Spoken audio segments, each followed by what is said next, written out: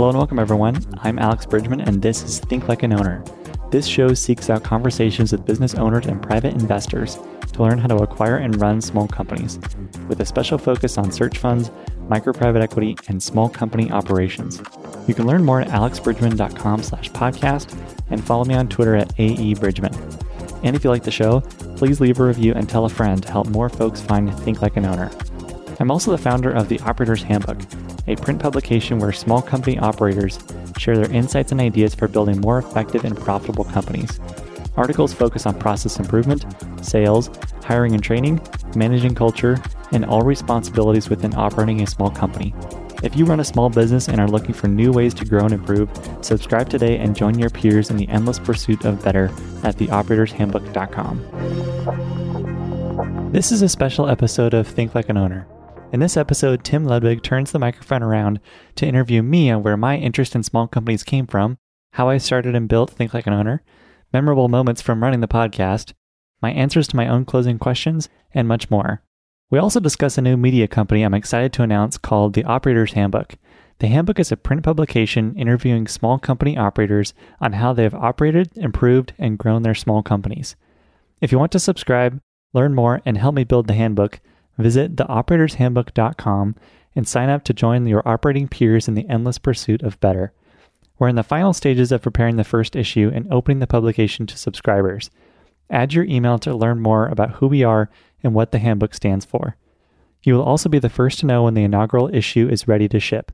If you'd like to participate in an article about a business challenge you overcame, please reach out over Twitter, through my website, or email me at alex@theoperatorshandbook.com.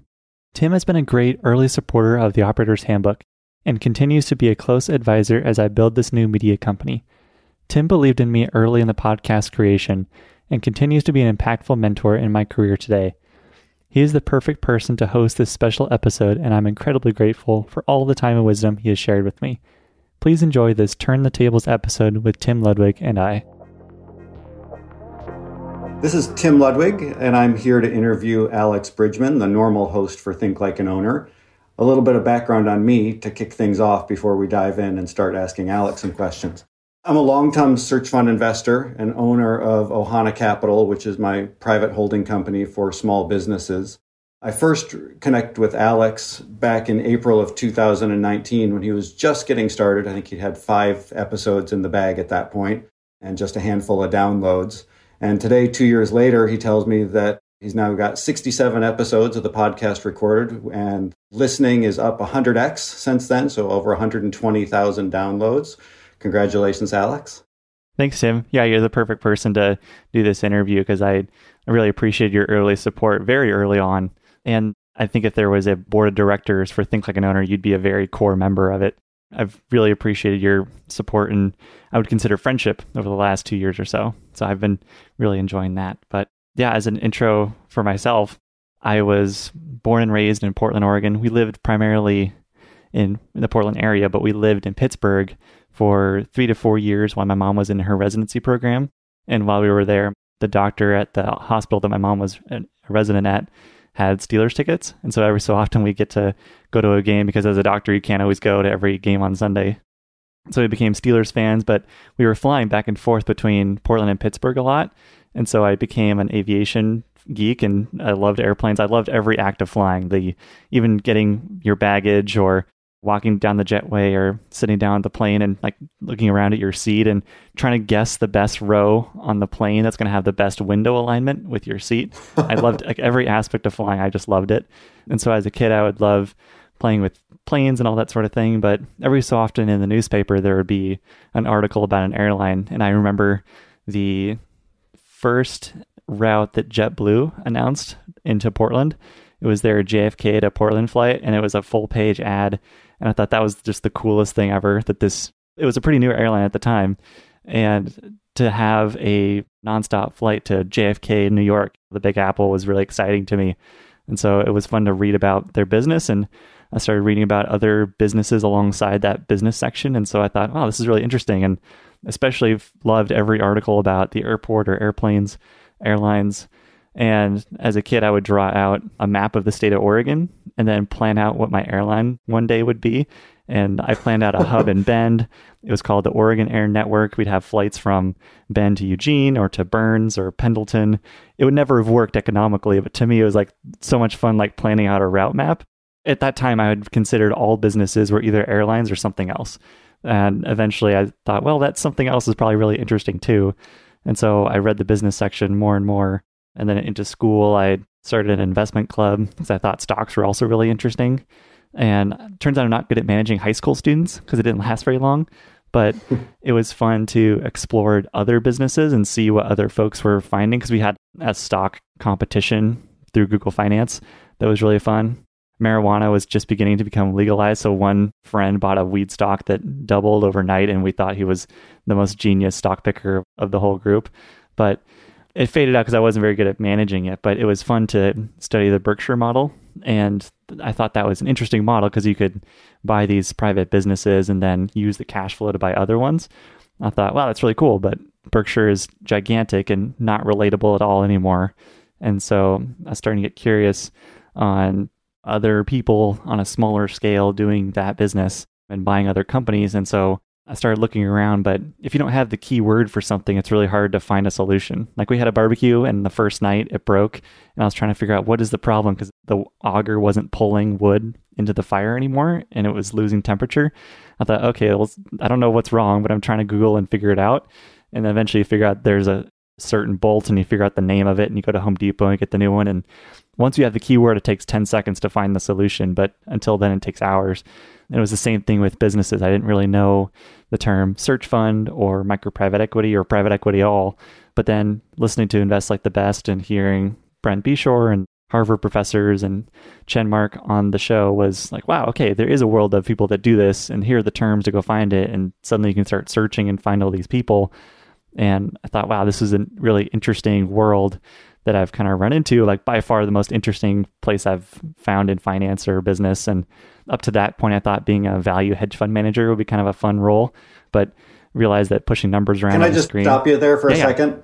You just covered a lot of ground. You went from marijuana stocks to Berkshire Hathaway to small businesses and search funds. What was the span of time between that evolution in your business interests? I think from up till high school, it was airline focused, drawing route maps. And then in high school, stocks became interesting. And a few friends had talked about them. I thought, oh, this is kind of interesting. You can literally participate in another company's earnings without actually doing anything. And that concept is really cool, that internal leverage you can build. So I've started following them. And that's where the marijuana stocks came in. And then college was, okay, I'm starting to listen to podcasts. I find these really interesting. Found Invest Like the Best because a lot of folks I respected really listened to it closely and cared a lot about it. At the time, I thought being a value fund manager would still be really fun. And so I talked to Jake Rosser, who was a fund manager in Portland, and I was able to get lunch with him, and he recommended I get on Twitter. And so with Twitter, you can also find other podcasts and that sort of thing. But that was around college, and then the actual launching the podcast was end of college. Prior to the launch of the podcast, was there any inclination on your part to do something entrepreneurial, or were there small entrepreneurial ventures along the way, or how did that come to be that you actually decided, and you may not have even considered yourself an entrepreneur when you launched the podcast, but was there any sort of history or gut sense on your part that this was a path that you were likely to take at some point in your career? I definitely knew I wanted to be an entrepreneur, but my focus for a while was starting an airline, even though the economics are terrible. I admired folks like David Neeleman, who can found 5 airlines with 10 kids.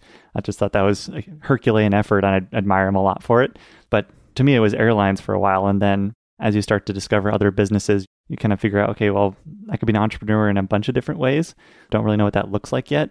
I didn't necessarily think of the podcast as an entrepreneurial venture. I thought of it more as a fun project to get to know people. And it's just grown since there into maybe more of an entrepreneurial endeavor.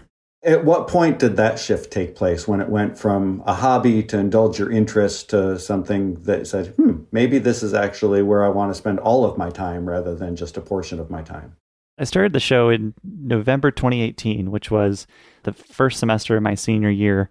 And I was working for this wealth management firm with Nick Fisher and Jason Lesh. And Nick Fisher is someone I've known since high school. And he was really encouraging on the podcast front. And I think he was really instrumental in starting it. And for a while, it was kind of my just fun hobby to get to meet people. And I remember flying out to Jamie Catherwood's happy hour in DC and meeting a few folks. The podcast at the time was 6-7 episodes, maybe. It was super tiny, but one person there was like, "Oh yeah, you do Think Like an Owner, right? That's your podcast." And it just blew my mind that someone I didn't know had listened to it and cared about it to say hi. And that's the first time I was like, okay, well, someone actually cares about this. So maybe it could be something more, but didn't really think about it until it was probably a year after I graduated in that summer of 2020, where there's a few folks I was chatting with who said, like, you should kind of look at this. There's people who are starting to make businesses out of podcasts through sponsorships or other means, and they're working on it full time. And I thought, that's pretty cool. I enjoy doing this podcast. And at the time it was monthly, and I didn't really enjoy doing a monthly podcast. It was still something I had to do all the effort to put together. I had to do the audio editing and putting the website together. And I knew that I wanted a weekly podcast, but to do a weekly podcast, you need help, because putting an episode together was 5 to 6 hours of time, editing the audio, setting up the email, all that sort of stuff. And so I knew I needed help, but to get help, I needed revenue generally. And so I was thinking about, like, okay, well, who would be a good sponsor for a podcast focused on investing in small companies? And I thought, well, folks like banks or accounting firms would probably be good fits. And so I reached out to a few, and Live Oak and Hood and Strong were excited to be a part of it. And then we had a few other sponsors join later, like Oberly. And it was the realization, like, wow, okay, like we could not only get sponsors who could benefit from the podcast, but that would allow me to work on it full time, make it into a weekly podcast, and it could become like a larger project than it already is. I thought of it kind of as raising money to build a podcast. And at that point, I was like, wow, okay, this could actually be full time. And like that encouragement from people who were saying, yeah, try it out. And I think that was enough to get me to explore it a little bit. And once I signed sponsors, I put in my 2 weeks notice at the wealth management firm. My final day was the Thursday before my wedding. So I started marriage off unemployed. Starting 2 new ventures at once. Indeed, yep. Did you have specific metrics in mind that were the critical points for you to make the decision to go forward, or is it merely the sponsorships? And did you write a business plan? I mean, did you take some of the more traditional steps, or everything had been happening organically and it just sort of evolved into you leaving your job and gathering the sponsors? I think it evolved more organically. I didn't have a particular business plan. I had ambitions, and I wrote about those ambitions to sponsors. I told them, you can help me build this podcast that's going to be really valuable. And it could be a larger project, but only with help from folks like you. And to me, that was enough of a business plan to kind of see a vision for what the show could be. But up to that point, I hadn't really spent much effort marketing it. I talked about it on Twitter and got to know a few folks through a newsletter I was writing. I've fallen off the bandwagon of writing newsletters. I should write a little bit more. I've stopped in the last few weeks or so. But at that point, it was mostly organic, and it just expanded with one small step each way. What were your emotions when you left your job and decided to go on this full time, especially with the start of a new marriage happening simultaneously? And what was the support like from your wife? Oh my gosh, yeah. Michelle was super instrumental in all of this. She's always encouraging of the podcast. She thought it was the coolest thing that I could put something out there and then folks actually download it and listen to it. I remember I still had this screenshot of the first 50 downloads, and the idea that nobody was listening, or that someone was listening that I didn't know, was super cool to me, and especially cool to Michelle.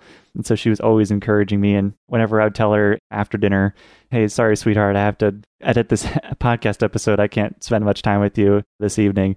She was perfectly fine with it, and that was okay. So her support was huge, and her support to do the podcast full time was even greater. And so her support in letting me try out this venture that had a lot more risk than my job did meant the world to me. But I think elation was the first feeling, like, holy cow, this will actually work. Like, this can be a success. But also the tremendous fear that now it's on you to provide for yourself. And I effectively gave myself 3 months to prove that the model could work and see if sponsors would renew after that, because we had signed 3 months agreements. And so I thought, okay, I have 3 months to build this into something meaningful and see where it goes. And luckily enough, it worked. But I was really afraid that it was just going to fall apart. And after 3 months, I was going to be out and with no job and no podcast and have to figure something else out. But elation and fear in equal amounts, I think, was the primary feeling. That's great. And certainly very common to all the feelings I've ever felt as an entrepreneur. You mentioned earlier, I think you described the podcast as being about investing in small businesses. Listening to the arc of the episodes over the past couple of years, it really seems like it's grown beyond that initial mandate. What's the evolution been like from your perspective? And what kinds of stories and people do you gravitate to now, maybe in contrast to what you were looking for and doing earlier on in the podcast? I think folks who acquired businesses and actively sought them out, so searchers or search investors, independent sponsors, PE firms, people who bought and acquired small companies were by far the most interesting to me at the start. And so a lot of my guests focused on the investment aspect of buying small companies. With every episode, I usually record an episode with someone I just find personally interesting. I figure if I'm interested in this, there might be someone else out there who likes listening to this type of episode. So I'm just going to create a podcast that I myself would want to listen to. That's just been the guiding principle through any episode I record, but it slowly evolved to more of the management and operations of running a business. I began to see that as much more interesting because buying a business, it's something that a searcher might spend 2 years on, but then they spend 7 to 10 years or more actually running the business. And so I thought, wow, there's actually a lot more stuff that goes on running a business. And previously I didn't find it that interesting. I thought running a business was kind of mundane, but over time I thought, wow, this is actually a super intricate puzzle that needs to be solved every single day and has lots of people and customers and vendors and parts of the company that have to fit together. And it's the operator usually holding it together, sometimes just by their fingertips. And I found that just so much more interesting. And so I eventually have gravitated more to the operations, but there's still a blend. Every so often I still find someone who has usually a mixture of the two, where they run a business, but they usually acquired the business or they're looking to buy another one, but they're actively in the operations seat running their company. Thinking about the podcast, you've created just a wonderful environment for you to learn and absorb from people all over the country that are doing something that you're really passionately invested in. From that perspective, and talking to the successful operators and investors, for you, what have emerged as the common traits or themes from those people? The messages that sort of carry on from one episode to the next that you can sort of point to holistically and say, these are the common threads that weave everything together here. I think a lot of these folks are action first. They definitely do research, of course, and look through the different options that they have, but they're really inclined towards taking action on something rather than doing a ton of like months and months of research. So if there's a problem in their business, they often have to just respond immediately. And so folks who have that mentality are often really good entrepreneurs from the entrepreneurs that I've spoken to, but they're also just not afraid to do something that's really different from the typical path for what they're working on. So if they're in banking, private equity, consulting, or in a large corporate business, it's not usually in the path of those careers to go buy a small company, like a boring, sweaty business that's maybe in the middle of nowhere. It's not typical of that path. And so these folks are often okay with that, though. They're okay with maybe looking a little funny, or they go to their holiday parties with their families and their family is asking, what happened? Where did your finance job in New York go? And they're, what are you doing in Wichita? There's a few funny stories from that, just entrepreneurs having to explain kind of what they do again. But I just love folks who can do that, who have the resolve to choose something very different that they see opportunity in. And I think there's a really strong current of that trait throughout a lot of the entrepreneurs that I've talked to. How about with the investors or the investor operators, maybe that invest but also operate? Any similar or any differences? I think they're fairly similar. A lot of the investors I've spoken to were searchers or operators beforehand. And so I think they take that same mindset, but just apply it to investing. I think a lot of them have a divergent view of things too. They view business fundamentally differently than maybe a public market investor does, just because they've seen what the inside of a business actually looks like. And so the questions they ask are usually revolved around people and systems and that sort of thing. And so I think they just have a way to view businesses a little bit differently than most folks. But that's a good question. I haven't thought about that one before. In my experience, I know when I started investing, it completely reshaped how I thought about businesses and jobs And it made me think, or sort of rewind the tape, like coming out of college, the decision process that I went through to select a job was very different than the one that I would have made later in my career after I'd done some investing. And just being able to put the two pieces together about what makes a good job or a good company versus what makes a good investment. And the marriage of those two, to me, made it feel like a much more comprehensive view that, in my own case, I think would have led to some different outcomes. After all those episodes, there've got to be some really special and memorable moments from the podcast. Any that come immediately to mind?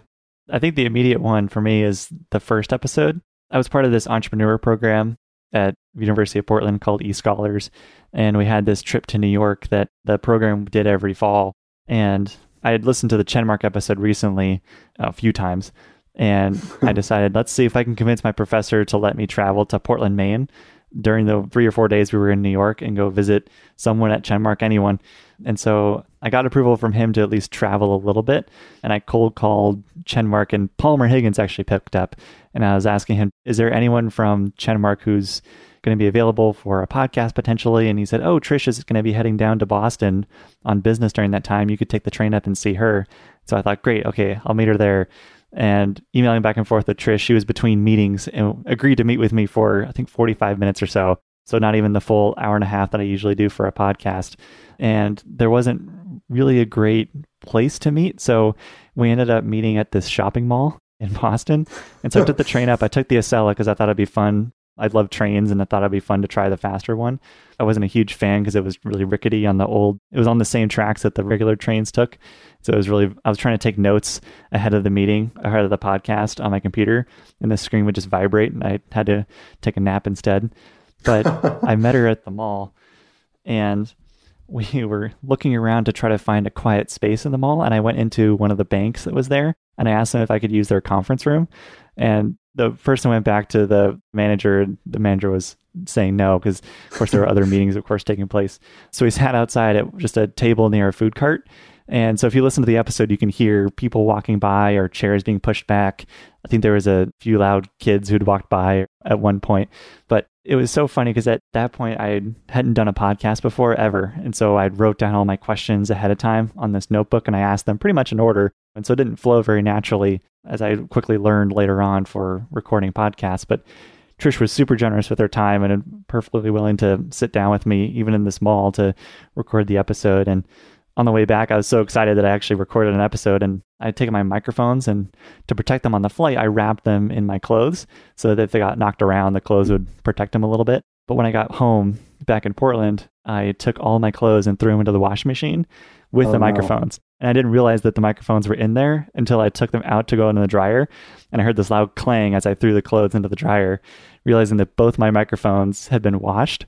But I tried them for episode 2 and they still worked. And so this microphone right now that I'm using was through the wash and has been through the wash for all 67 episodes afterwards, after that first episode. So these are resilient, the Honda Civics of microphones, as I like to call them. I love it. That's great. Any other moments that come to mind? There's a few smaller ones convincing Colin Hathaway to be on the podcast. I'd seen his website in Seattle, and there weren't that many, and there still aren't that many small company investors in the Portland, Seattle area. So I pretty much tried to cold email everyone that was in the area, and Colin was able to respond. And from the first phone call, I knew I wanted to have him on the podcast because he was really interesting. And he was really reluctant at first, but I emailed him every few months to try to get him on the podcast, and he always said no. But one time he said yes, and so I immediately tried to schedule very quickly an episode and put it together. And he didn't like the way he sounded on the first one. He said he was tired, but on that second recording, he thought it was pretty good. And so we released it, and he sent it out to his network, which it sounds like he had a pretty substantial network because it got a lot of downloads.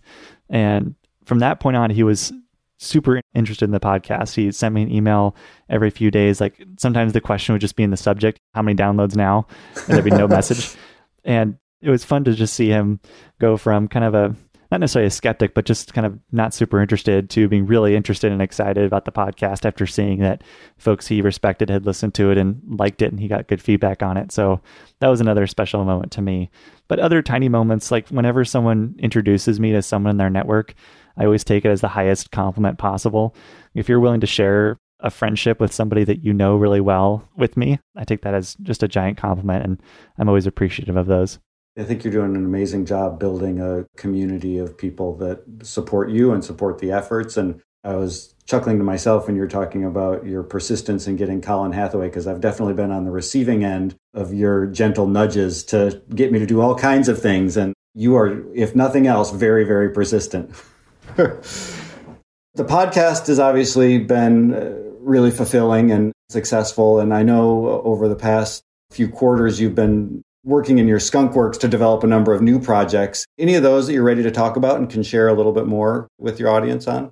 The one I'm most excited about is the Operator's Handbook, which we can talk about a little bit more after describing a few others. But that concept is a print-only publication on running small companies. And each article is an interview with an operator on a specific challenge in their business. So how did you raise prices? How do you retain great technicians?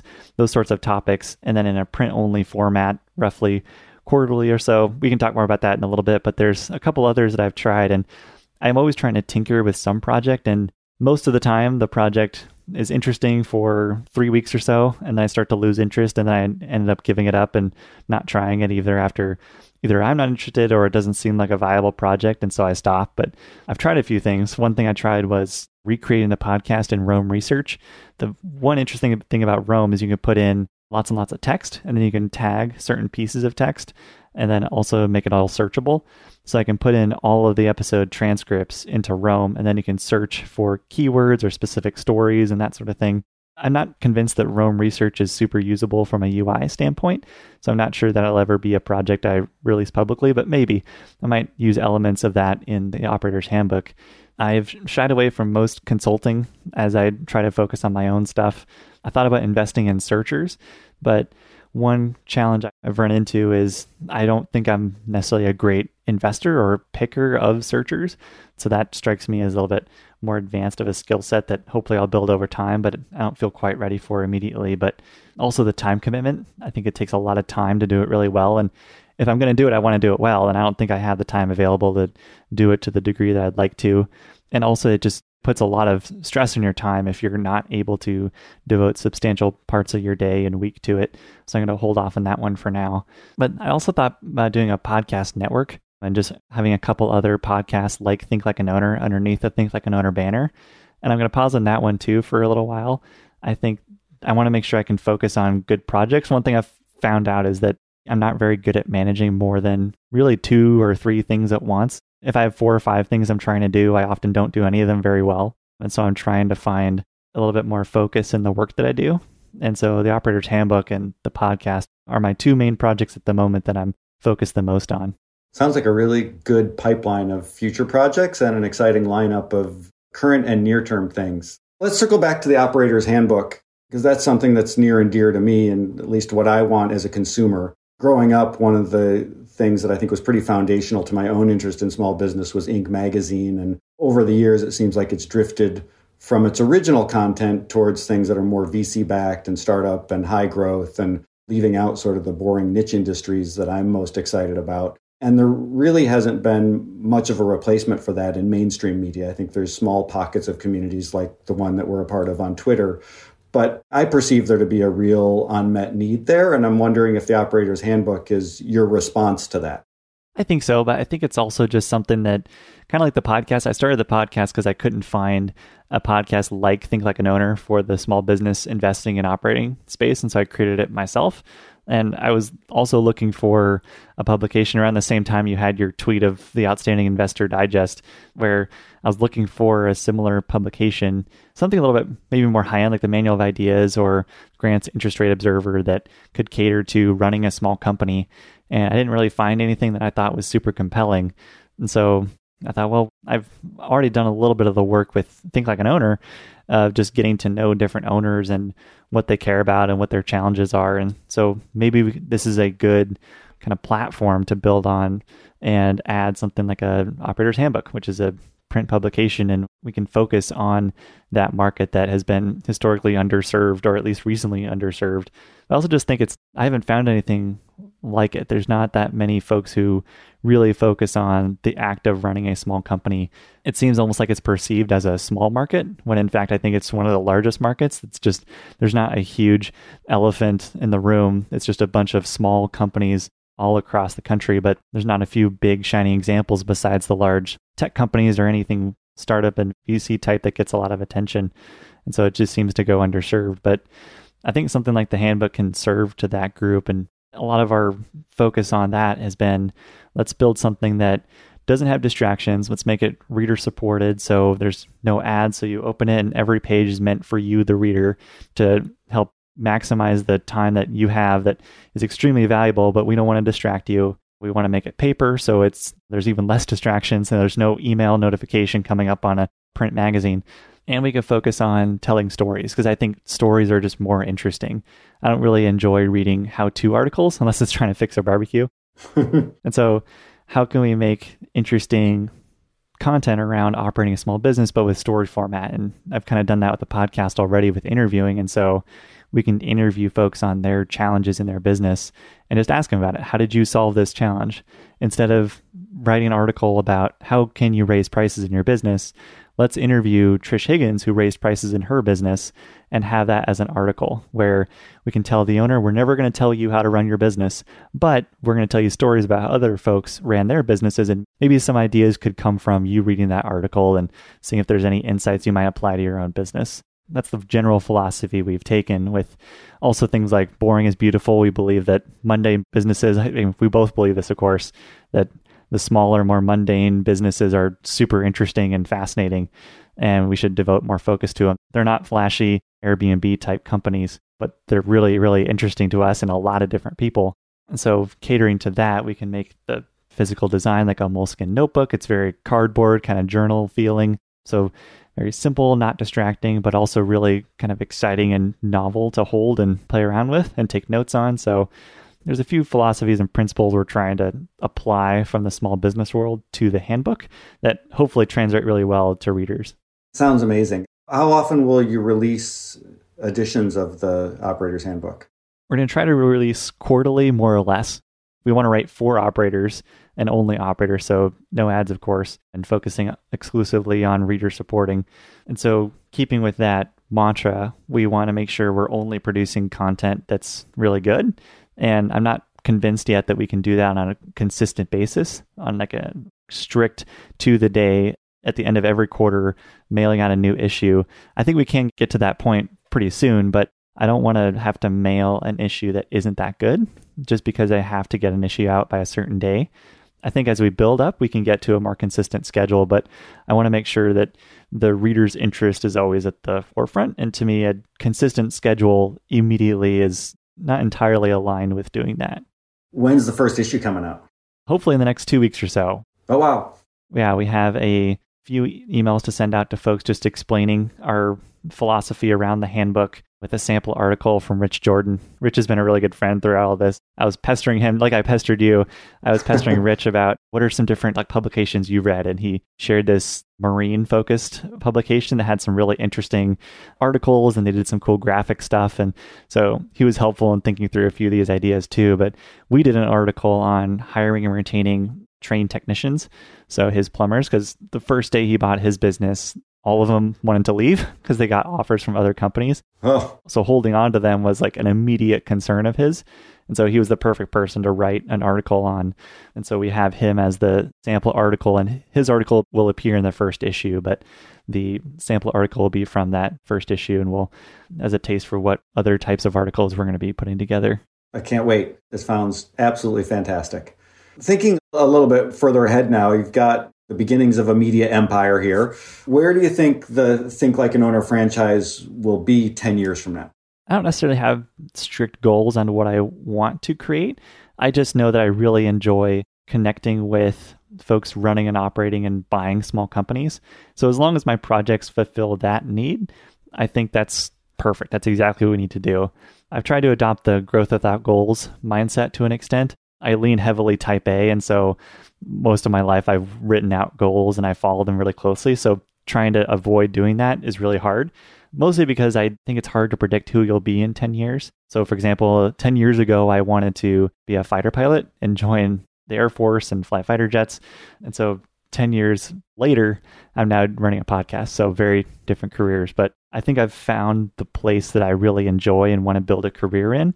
And so as long as my projects are continuing to feed that interest of learning how companies are run and acquired and grown, I think that's going to serve our projects well. But I think the handbook can grow into a larger platform with the podcast as a kind of an ancillary project and media business.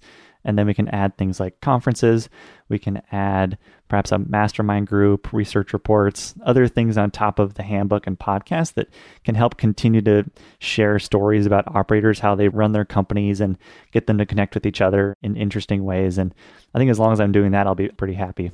You've really created a very special opportunity for yourself with a lot of optionality. And it's a really kind of a business model that would have been very hard, if not impossible, to create 10 years ago. I think all of the technology tools that support this creator economy, I think you're taking advantage of, and you can work anywhere. You can interact with people that are interesting to you and share that with other people. You're continuously learning and providing a nice lifestyle for yourself and your family. It's pretty wonderful.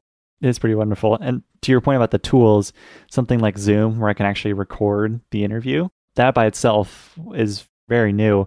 But even stuff like print and ship, where I can take a PDF and send it along with a CSV file of all the addresses. So I can send out both those things to the printer, and they print off the publication, the handbook, and they send that first issue directly to the reader. So I'm not sitting at home and a truck drives by with a pallet of magazines that I need to now mail out.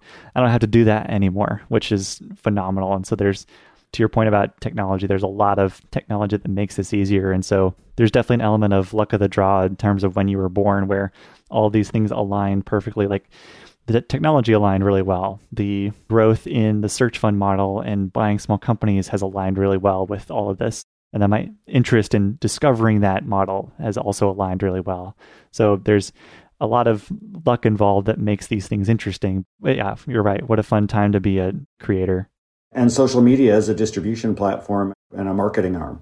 Absolutely. Yeah. That Twitter's been extremely powerful for the podcast. It's the one platform I really lean into, and I've found it incredibly helpful. There seems to be a nice sharing, friendly, open attitude on Twitter with folks who run and own small companies. And it's been really fun to see the SMB community really flourish on Twitter, and be a node to a certain degree of that community as it grows is really, really fun. I love chatting with people on Twitter. It's super fun. Me too. It's been probably the highlight of the last 18 months for me in terms of my business activities. All right, Alex, in typical Think Like an Owner fashion, I want to close with a few questions. First being, if you could teach any course in college, what would it be and why? Some of these questions may sound familiar to you. They do.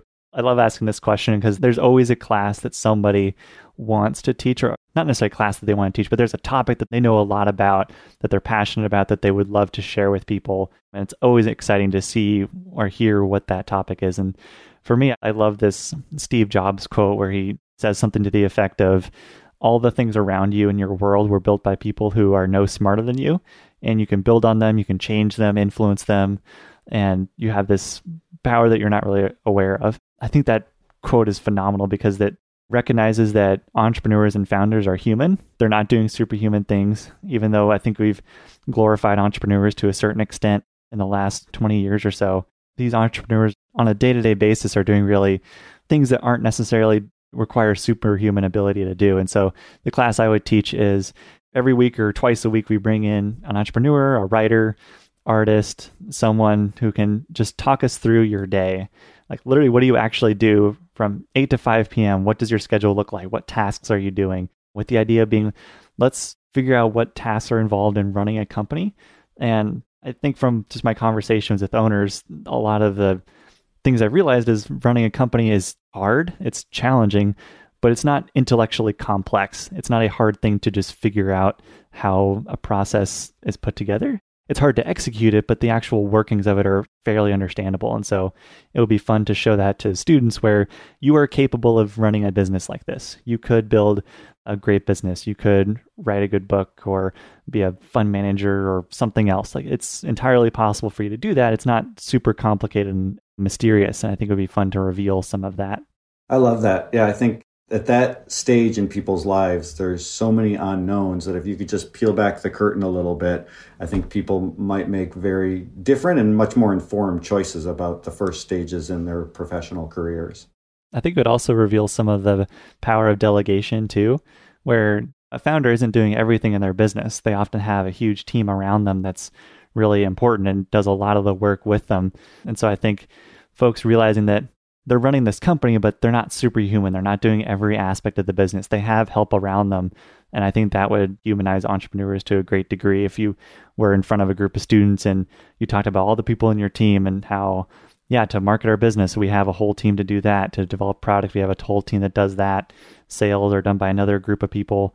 And it's not just the founder doing all of those things. And I think sharing a little bit of that too would be empowering to students when they realize that to found a company, I don't have to do every single thing in the company. Maybe at first, but I don't have to be a superhuman for the entire length of the company's history.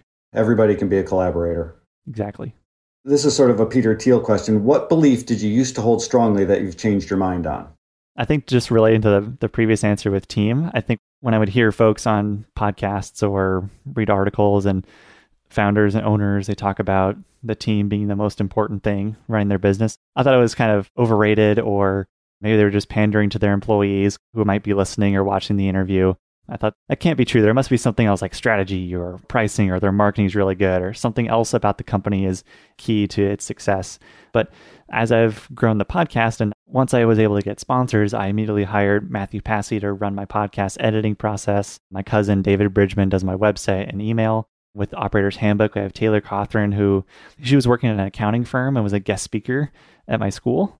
I got to talk with her a little bit more, and she worked at a forensic accounting firm. And so a lot of her work was in writing up memos that would be read in courts in divorce cases where there's a business involved, for example. And so they had to be really well written, and punctuation and grammar had to be perfect because it was going to become a legal document to an extent. And so she's a really good writer, and I've enlisted her help because she had a baby recently and she enjoys editing, and I offered to pay her to help me put this handbook together, and she was excited to do it. And so now that I've got effectively 3 people helping me in various ways run the podcast and the handbook, I'm like, wow, okay, having a team is actually huge. These folks are really good at what they do. They're better than me at it, and I don't have to do it anymore, and I can pay them, and it helps build their business. And it's so much more fun because I can now do more things. There's more leverage with my time and the projects that I can work on. And I've done a full 180. Like, team is by far the most important thing, because without a team, you really can't build something substantial and hugely meaningful. And there's folks who've done it with very small teams, but there's still a team involved. And I've really come around on team. And I think having a great team around you is key to building a good business. I agree. I was reading something, I think just yesterday, about the definition of a business, and paraphrasing, it was something to the effect of a collection of people working together to achieve something that none of them could achieve on their own as individuals. I love that quote too. The not being able to achieve it as individuals is very true. If I still had to do all the audio editing, that would be 6 hours per week. With the weekly podcast, that would be every single week. My time would be sucked up by just running a podcast. I would not be able to do the handbook. I would not be able to own a dog and take her out for walks every now and then. So there's so many things that are enabled by having a team that it's really incredible. Absolutely. My favorite question that you ask is this one, which is, what's the best business you've ever come across? I love this question too, because I leave it purposefully vague. Some folks ask like, well, best by what measure? By revenue per employee, by the business model, what? I leave it open-ended because I want to hear what best is to that person, because everyone thinks that there's a different definition of best. Some people love customer service focused businesses that just try to create the best possible customer experience, not necessarily regardless of the economics, but they will sacrifice margin to create a wonderful experience for customers. Others find just the scalability of something incredible. So Mike Boyd talked about a website that creates website templates, and it's run by one person and has huge amounts of revenue from a single team effectively. Me personally, I love businesses that enable a person to monetize their own intellectual curiosity, because to me, that's what the podcast has done for me. It's allowed me to build a business and be paid for creating stuff that I'm interested in creating and following my own curiosity. And so I admire businesses where the founder has found a way to do that for themselves. And some great examples to me are Stratechery, the Diff, Grant's Interest Rate Observer, Manual of Ideas, even hedge funds. Like a hedge fund in a lot of ways, if it's a lot of the value hedge funds that I've looked at are run by one person, maybe they have an assistant somewhere, but usually that one person is just hugely interested in buying small companies or buying public companies or what have you. And so for them to monetize their own curiosity is really cool. And so my favorite example of these is probably Stratechery. And Ben Thompson is in Taiwan. He's remote. It sounds like he has an assistant, maybe a second one, but he is clearly super passionate about tech and the business of tech and how tech is changing and evolves over time. And so to see that he's built this engine that allows him to just follow his own curiosity and work anywhere he wants, that's infinitely scalable. The more subscribers he has, it doesn't mean he does X number of hours more work. To be able to build a business like that and follow that is really, really cool. So I'm a big admirer of people who are able to build businesses around their curiosity. That makes me think of Shane Parrish and Farnham Street as well. I think he fits that model. Exactly. Yep. And Patrick O'Shaughnessy is another example. Ted Seides to a certain degree. All those folks who are able to build, they start off as blogs or podcasts and they grow into something a little bit bigger. And I agree. Those are really, really fascinating business and outstanding Investor Digest. Stuff like that too. No, that's great. Well, Alex, thank you so much. This is the first time I've been a podcast host, and I really appreciate you giving me the opportunity to learn more about you. It was really interesting, and I appreciate you sharing so much about your journey and yourself and all the great things that have happened already with Think Like an Owner and all the great things to come. Congratulations on all the success. Thank you, Tim. It's been wonderful to get to know you, and your support has been absolutely huge for the podcast. I don't think it would be to this degree of interesting or unique without your help and without your support. So thank you for helping me out at a very early point in the podcast. It's been really fun to get to know you and work with you more. Well, these are the kind of relationships that are most fulfilling to me in life, and I'm trying to lean into them as much as possible the older I get. So it's a mutual admiration society here. Wonderful. Well, thank you for doing so.